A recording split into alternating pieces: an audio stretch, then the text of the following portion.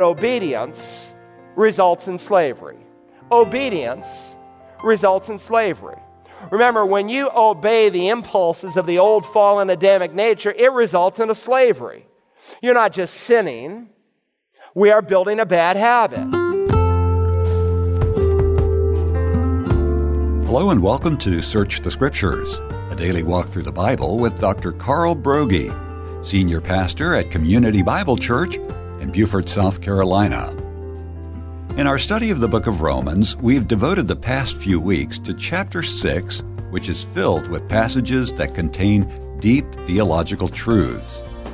As we approach the middle of this chapter today, we ask and answer the question, whose slave are you?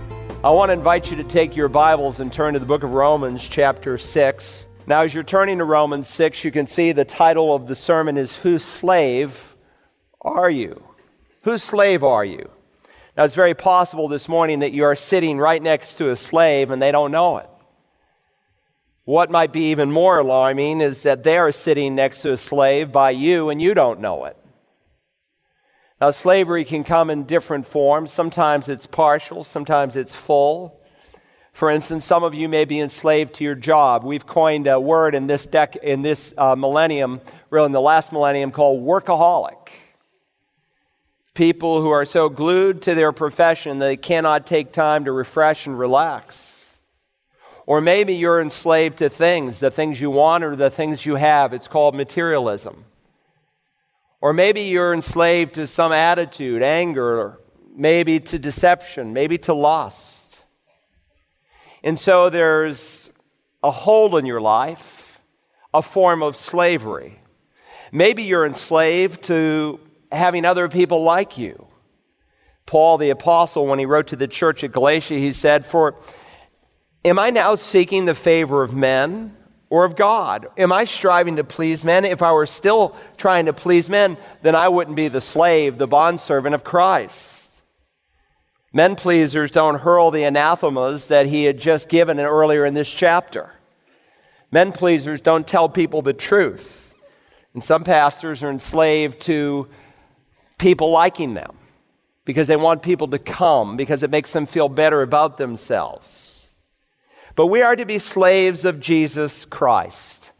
And God's going to teach us in our text how it is that this slavery unfolds. Now, freedom in our day is often misrepresented. But freedom biblically is not doing whatever you want, but it's doing what you ought. And Jesus understood it and taught it in that way when he said to those Pharisees in John chapter 8, "You shall know the truth, and the truth shall set you free." And Romans 6, 7, and 8 deal with this subject of freedom. And God is helping us to understand how it is that we can practically be slaves of Christ. Over a century ago, Robert Louis Stevenson wrote a little book called The Strange Case of Dr. Jekyll and Mr. Hyde. Many of you read it in high school. And it describes a person with two types of personalities. Dr. Jekyll, who is kind, reliable, gentle, consistent, honest. And then at times, within his same skin, he would become Dr. Hyde, mean, hateful, murderous. Two persons in one skin. You say, this is not imaginary. Some of you are nudging your spouse. You're saying, the preacher's talking about you. Well, you will remember that we've been describing not some kind of psychotic person, but God does teach that when you get saved, while you still have your old fallen Adamic nature that can indeed act up, you have a new nature. And there's a war within. And God wants us to win the war as we live out of our new creation, out of being the new man that we are in Jesus Christ. Romans chapter 6, sounds like you found it. I want to begin reading in verse 15 where we left off last time. Follow along in your Bibles, if you will. What then? Shall we sin because we are not under law but under grace? May it never be. Do you not know that when you present yourselves to someone as slaves for obedience, you are slaves of the one whom you obey, either of sin resulting in death or of obedience resulting in righteousness? But thanks be to God that though you were slaves of sin, you became obedient from the heart to that form of teaching to which you were committed. And having been freed from sin, you became slaves of righteousness. I'm speaking in human terms because of the weakness of your flesh. For just as you presented your members as slaves to impurity and to lawlessness, resulting in further lawlessness, so now present your members as slaves to righteousness, resulting in sanctification. For when you were slaves of sin, you were free in regard to righteousness. Therefore, what benefit were you then deriving from the things of which you are now ashamed? For the outcome of those things is death. But now, having been freed from sin and enslaved to God, you derive your benefit, resulting in sanctification, and the outcome, eternal life. For the wages of sin is death, but the free gift of God is eternal life in Christ Jesus our Lord. Let me refresh your memory with the context because it's several weeks since we've been here. If you remember, there are three principal divisions to the book of Romans, and the first division is found in the first 8 chapters. It's the doctrinal section of Romans. And in the doctrinal section of Romans, there are 3 doctrines that are highlighted. The doctrine of condemnation, that man is justly under the wrath of God wherever he finds himself, anywhere on the planet, whether he's ever had a Bible or not, and we saw why.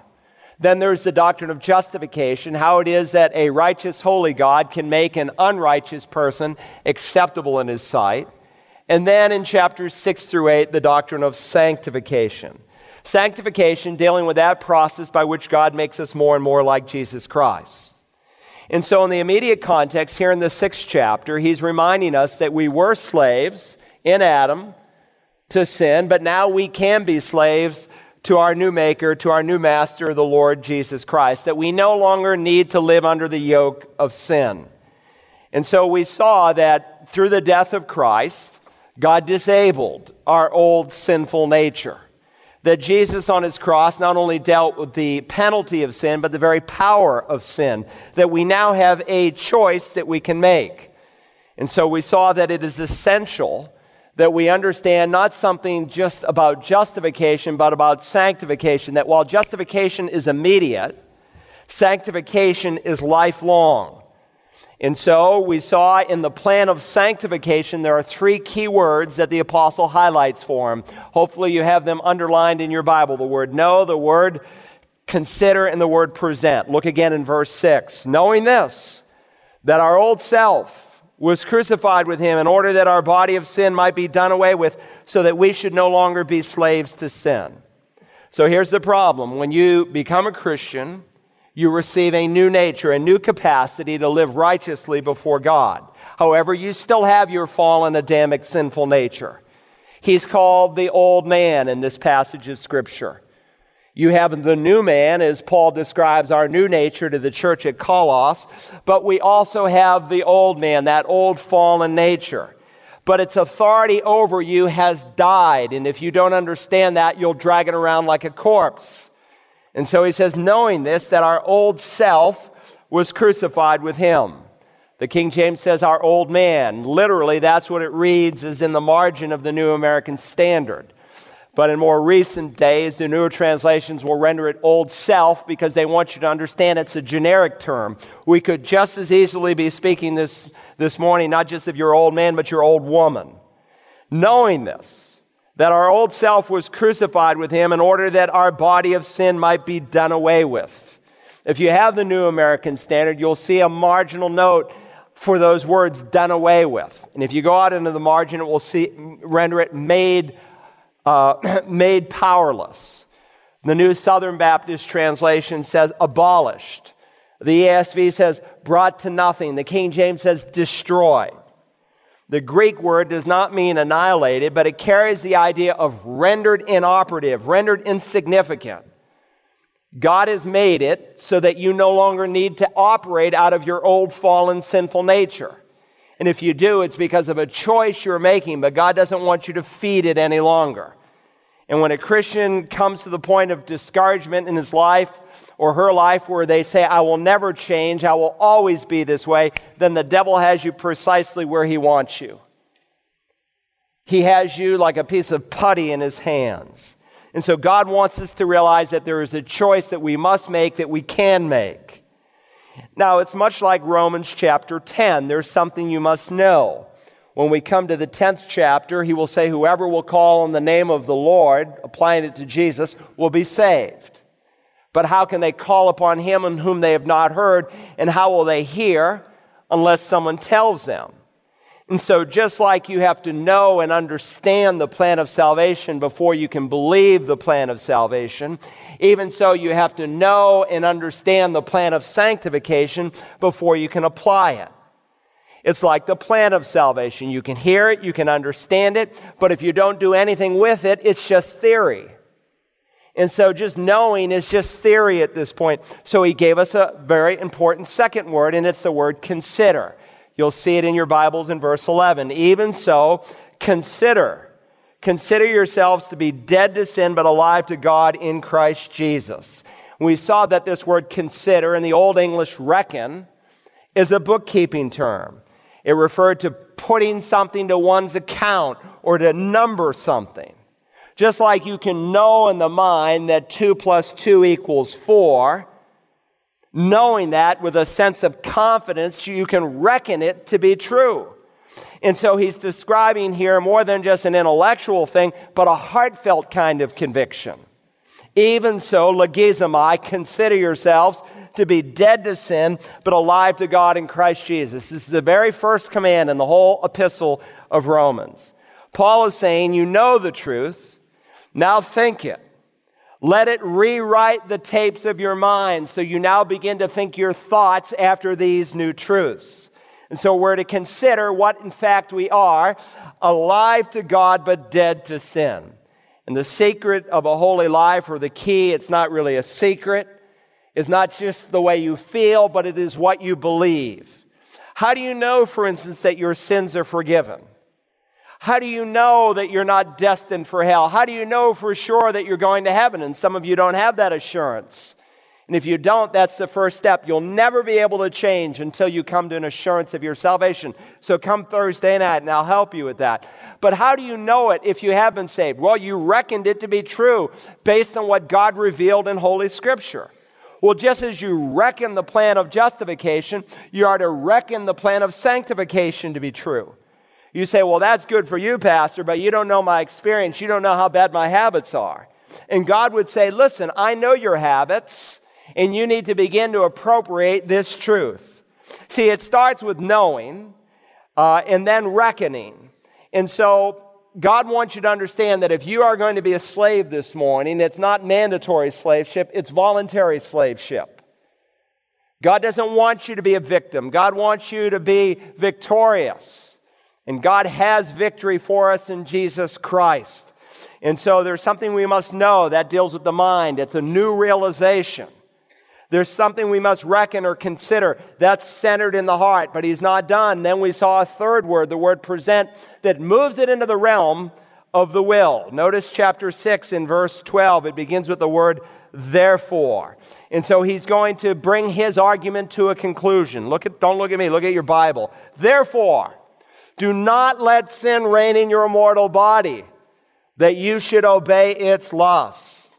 Now, unlike justification, which happens in a moment in time, again, sanctification is a process. It is lifelong. It's not sinless perfection. That does not happen until glorification.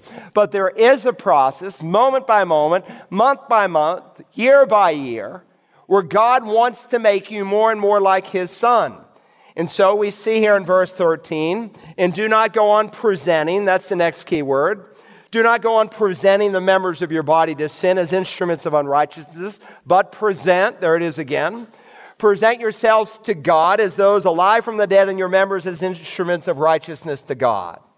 In other words, Paul is encouraging us with all that we are, with our eyes, with our ears, with our hearts, with our minds, with our feet, to present ourselves to God as a living and holy sacrifice, as instruments of righteousness. And so again, just like you need to understand something about the plan of justification, we must understand this as it relates to the plan of sanctification. 3 key words: know, consider, and present. And so God wants you to know you don't need to be a victim. You can be a victor. Paul writes to the church at Corinth and he says, thanks be to God who gives us the victory through Jesus Christ our Lord. Now that's all by way of review. So this morning, and by the way, these chapters are inseparable. Chapter 6 opens the door. Chapter 7 carries us further. Chapter 8 into the full plan of sanctification. That's why I said I don't want you to miss a single chapter. They are all dependent one upon the other when it comes to practice in your life. Now, let me just kind of give you an overview of where we're going this morning. In verses 15 and 16, Paul states a principle about slavery. And then in verses 17 through 20, he contrasts two kinds of slavery. And then in verses 21 to 23, he brings it to a conclusion. If you're using your note-taking outline, first, God's presentation of two slaveries. God's presentation of two slaveries.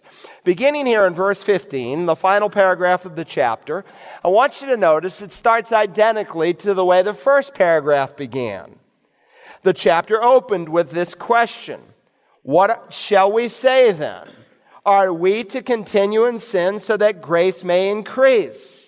Notice how this paragraph begins in verse 15. What then? Or what shall we say then? Same thought. Shall we sin because we are not under law but under grace? And the response in verse 15 is identical to the response in verse 2. May it never be. Meganoida. Absolutely not. Of course not. By no means. Don't be ridiculous. What a ghastly thought. So many ways you could translate it. Shall we sin that grace may increase? No, not at all.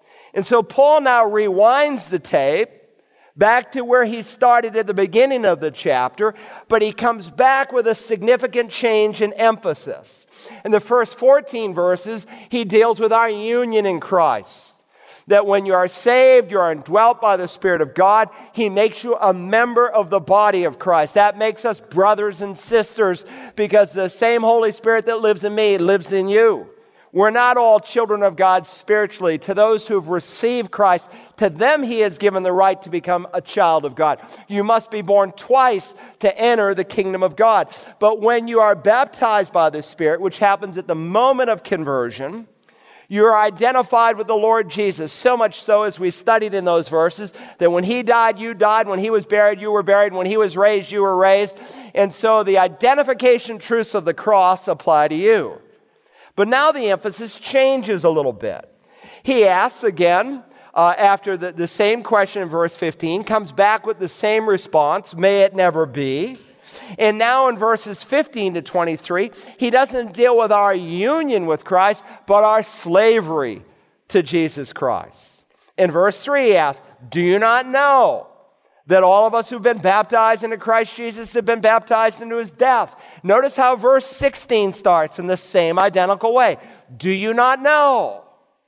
Don't you know that when you present yourselves to someone as slaves for obedience, you are slaves of the one whom you obey, either of sin, resulting in death, or of obedience, resulting in righteousness? There's a parallel here. There's something that we have to grasp. There is something that we must absolutely know. And again, in verses 1 through 14, we have to know that we're identified with Jesus Christ by Spirit baptism, pictured, of course, in water baptism. That Christ's death dealt not just with the penalty of sin, but the very power of sin over us. And so there's something we have to know in this verse as well. Don't you know that when you became a Christian, when you presented yourself to Jesus Christ and you asked Him to become your master, that you are now a new kind of slave and should in practice live out that slavery? Now, here's the principle he's going to underscore in this verse. If you don't get anything else out of the sermon, don't miss this: that obedience results in slavery. Obedience results in slavery. Remember, when you obey the impulses of the old fallen Adamic nature, it results in a slavery. You're not just sinning. We are building a bad habit. For example, you go and you watch some sensual movie, or you read some romance novel, or you watch some dirty television show. What does your fallen sinful nature say? It says, I want more. You become a slave of the one whom you obey. Likewise, the opposite is true. When you present yourself to God as a slave to righteousness, then you become a slave of righteousness. And so the old man, the dirty old man, the dumb old man, the deceitful old man, the delinquent old man, the deranged old man, and we studied that old man earlier if you're with us. He says, go ahead and watch the movie. You're under grace. It doesn't really matter. You're saved. You're headed for heaven. And you can always confess it later. But when you realize something that is now true of you, that you're totally identified with Christ, that your body is a temple of the Holy Spirit, when you consider and reckon that to be true, and you say, no, I'm going to yield myself and present myself to God as a slave of righteousness. Now he's going to describe that power, the need for it in chapter 7, the reality of it in chapter 8. But it is possible because of our new slavery and our new identification with Jesus Christ. So Paul says, don't you know that you become a slave of the one whom you obey? Let me illustrate it. Hold your finger here and turn to the book of Proverbs, if you will. If you're new to the Bible, go to about dead center in your Bible. You'll find the Psalms. And right to the right of Psalms, you'll find the book of Proverbs. And go to Proverbs chapter 5.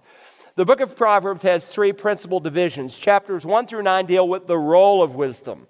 Chapters 10 through 24 deals with the reach of wisdom. And chapters 25 to the end of the book deals with the reign of wisdom. So he opens up in chapter 1 with an invitation to wisdom. And chapter 2 with the deliverance of wisdom. And chapter 3 with the fruit of wisdom. And chapter 4 like a daddy putting his arm around his son. And he says, son, acquire wisdom. Watch over your heart because out of it flow the issues of life. And then in chapter 5 he's got to help him to see what wisdom does in terms of avoiding scandal in his life. Chapter 5, notice if you will, verse 1, Solomon reminds us of the same truth that you become a slave of the one whom you obey. My son, give attention to my wisdom. Incline your ear to my understanding, that you may observe discretion and your lips may reserve knowledge. And there are families today that are falling apart for a lack of wisdom, for a lack of knowledge, for a lack of discretion, for a lack of understanding. Then he says in verse 3, for the lips of an adulteress drip honey, and smoother than oil is her speech. It's a parallelism here. As in the Song of Solomon, when he speaks of her lips, he's not speaking of her kisses. Scripture interprets Scripture. And so in Solomon chapter 4, he tells us that her lips refers here to her words. He's speaking here of sweet talk, flirtatious talk. The kind of talk that should only happen between a husband and a wife. And Solomon, of course, is speaking to his son. And if he were speaking to his daughter, he might have given the man's line.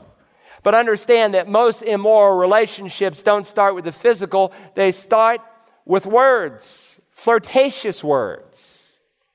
And people will come to the point where they can say, how can anything be so wrong when it feels so wonderful?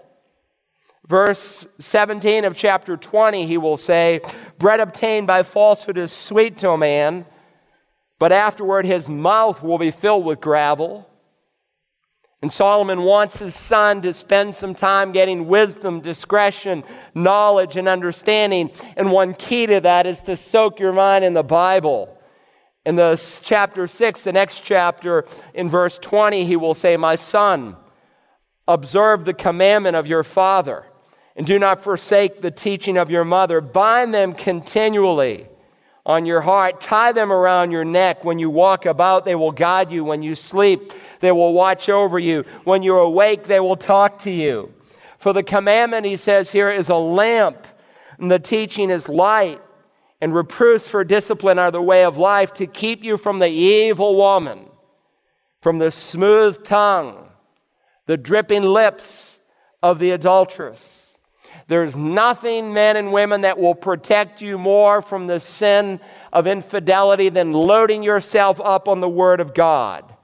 Every now and then we hear of some pastor, some deacon, some religious leader, some church member who gets caught up in some immoral relationship, and we say, oh, look how far from grace he has fallen. No, that's not it at all. It's not how far he fell, it's how low he was living. Adultery doesn't just happen. It's a process that leads up to it. I've told you before that most marriages don't suffer from a blowout, they suffer from a slow leak. There's a slow process where there has been a series of decisions that we've made, things that we are willing to listen to and watch and expose ourselves to, and then the flirtatious words of the adulteress come, and we become victims of her prey. Solomon warns here in verse 4 of chapter 5. He says, "But in the end, she is bitter as wormwood, sharp as a two-edged sword. Her feet go down to death. Her steps lay hold of Sheol." What a deadly power sex sin has over the life of the person who pursues it outside of marriage. And by marriage, I mean between a man and a woman, because that's the only way God defines it. But there are some built-in judgments that this sin has. It fascinates, but then it assassinates. It thrills you, but then it kills you. Her feet go down to death. This sin brings death. Death to joy, death to purity, death to your marriage vow, death to holiness, death to your home. Her feet go down to death. Her steps lay hold of Sheol. Sheol is the Old Testament word for the place of the grave. It just means the place of the grave. But contextually in the Old Testament, it's used of two compartments of Sheol. There's righteous Sheol, what the New Testament calls Abraham's bosom, where an Old Testament saint went, awaiting the ascension of Christ, when he would empty out Old Testament paradise and bring them into New Testament paradise. But then there's unrighteous Sheol. And so the King James says her feet go down to death, her steps lay hold of hell. They don't translate the word, they interpret the word. But contextually, they interpret it properly. Because he's talking about that place where an unbeliever goes. Today, absent from the body, present with the Lord for the believer. Absent from the body, present in Hades or hell. And someday Hades will be emptied out and it will all be cast into the eternal lake of fire, according to Revelation 20. And so I want to tell you, God wants you to know that this sin brings death. Death in this life, and ultimately, if a person remains in rebellion and unforgiveness by Jesus Christ, they will experience what the Bible calls the second death. If you'd like to hear this or any of the messages from our series in Romans, why not download the Search the Scriptures app for iPhones, iPads, and Android devices? Just visit your iTunes Store or Google Marketplace and search for Search the Scriptures with Carl Broggi.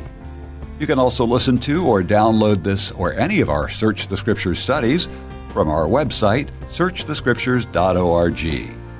And of course, if you would like a CD or DVD copy, you can always call us at 877-787-7478 and request program ROM30 entitled, Whose Slave Are You? Tomorrow, Dr. Broggi's wife Audrey is in this time slot with her program for women, Mothering from the Heart. And when we return Monday, we'll continue our look at Whose Slave Are You? Join us then as we search the Scriptures.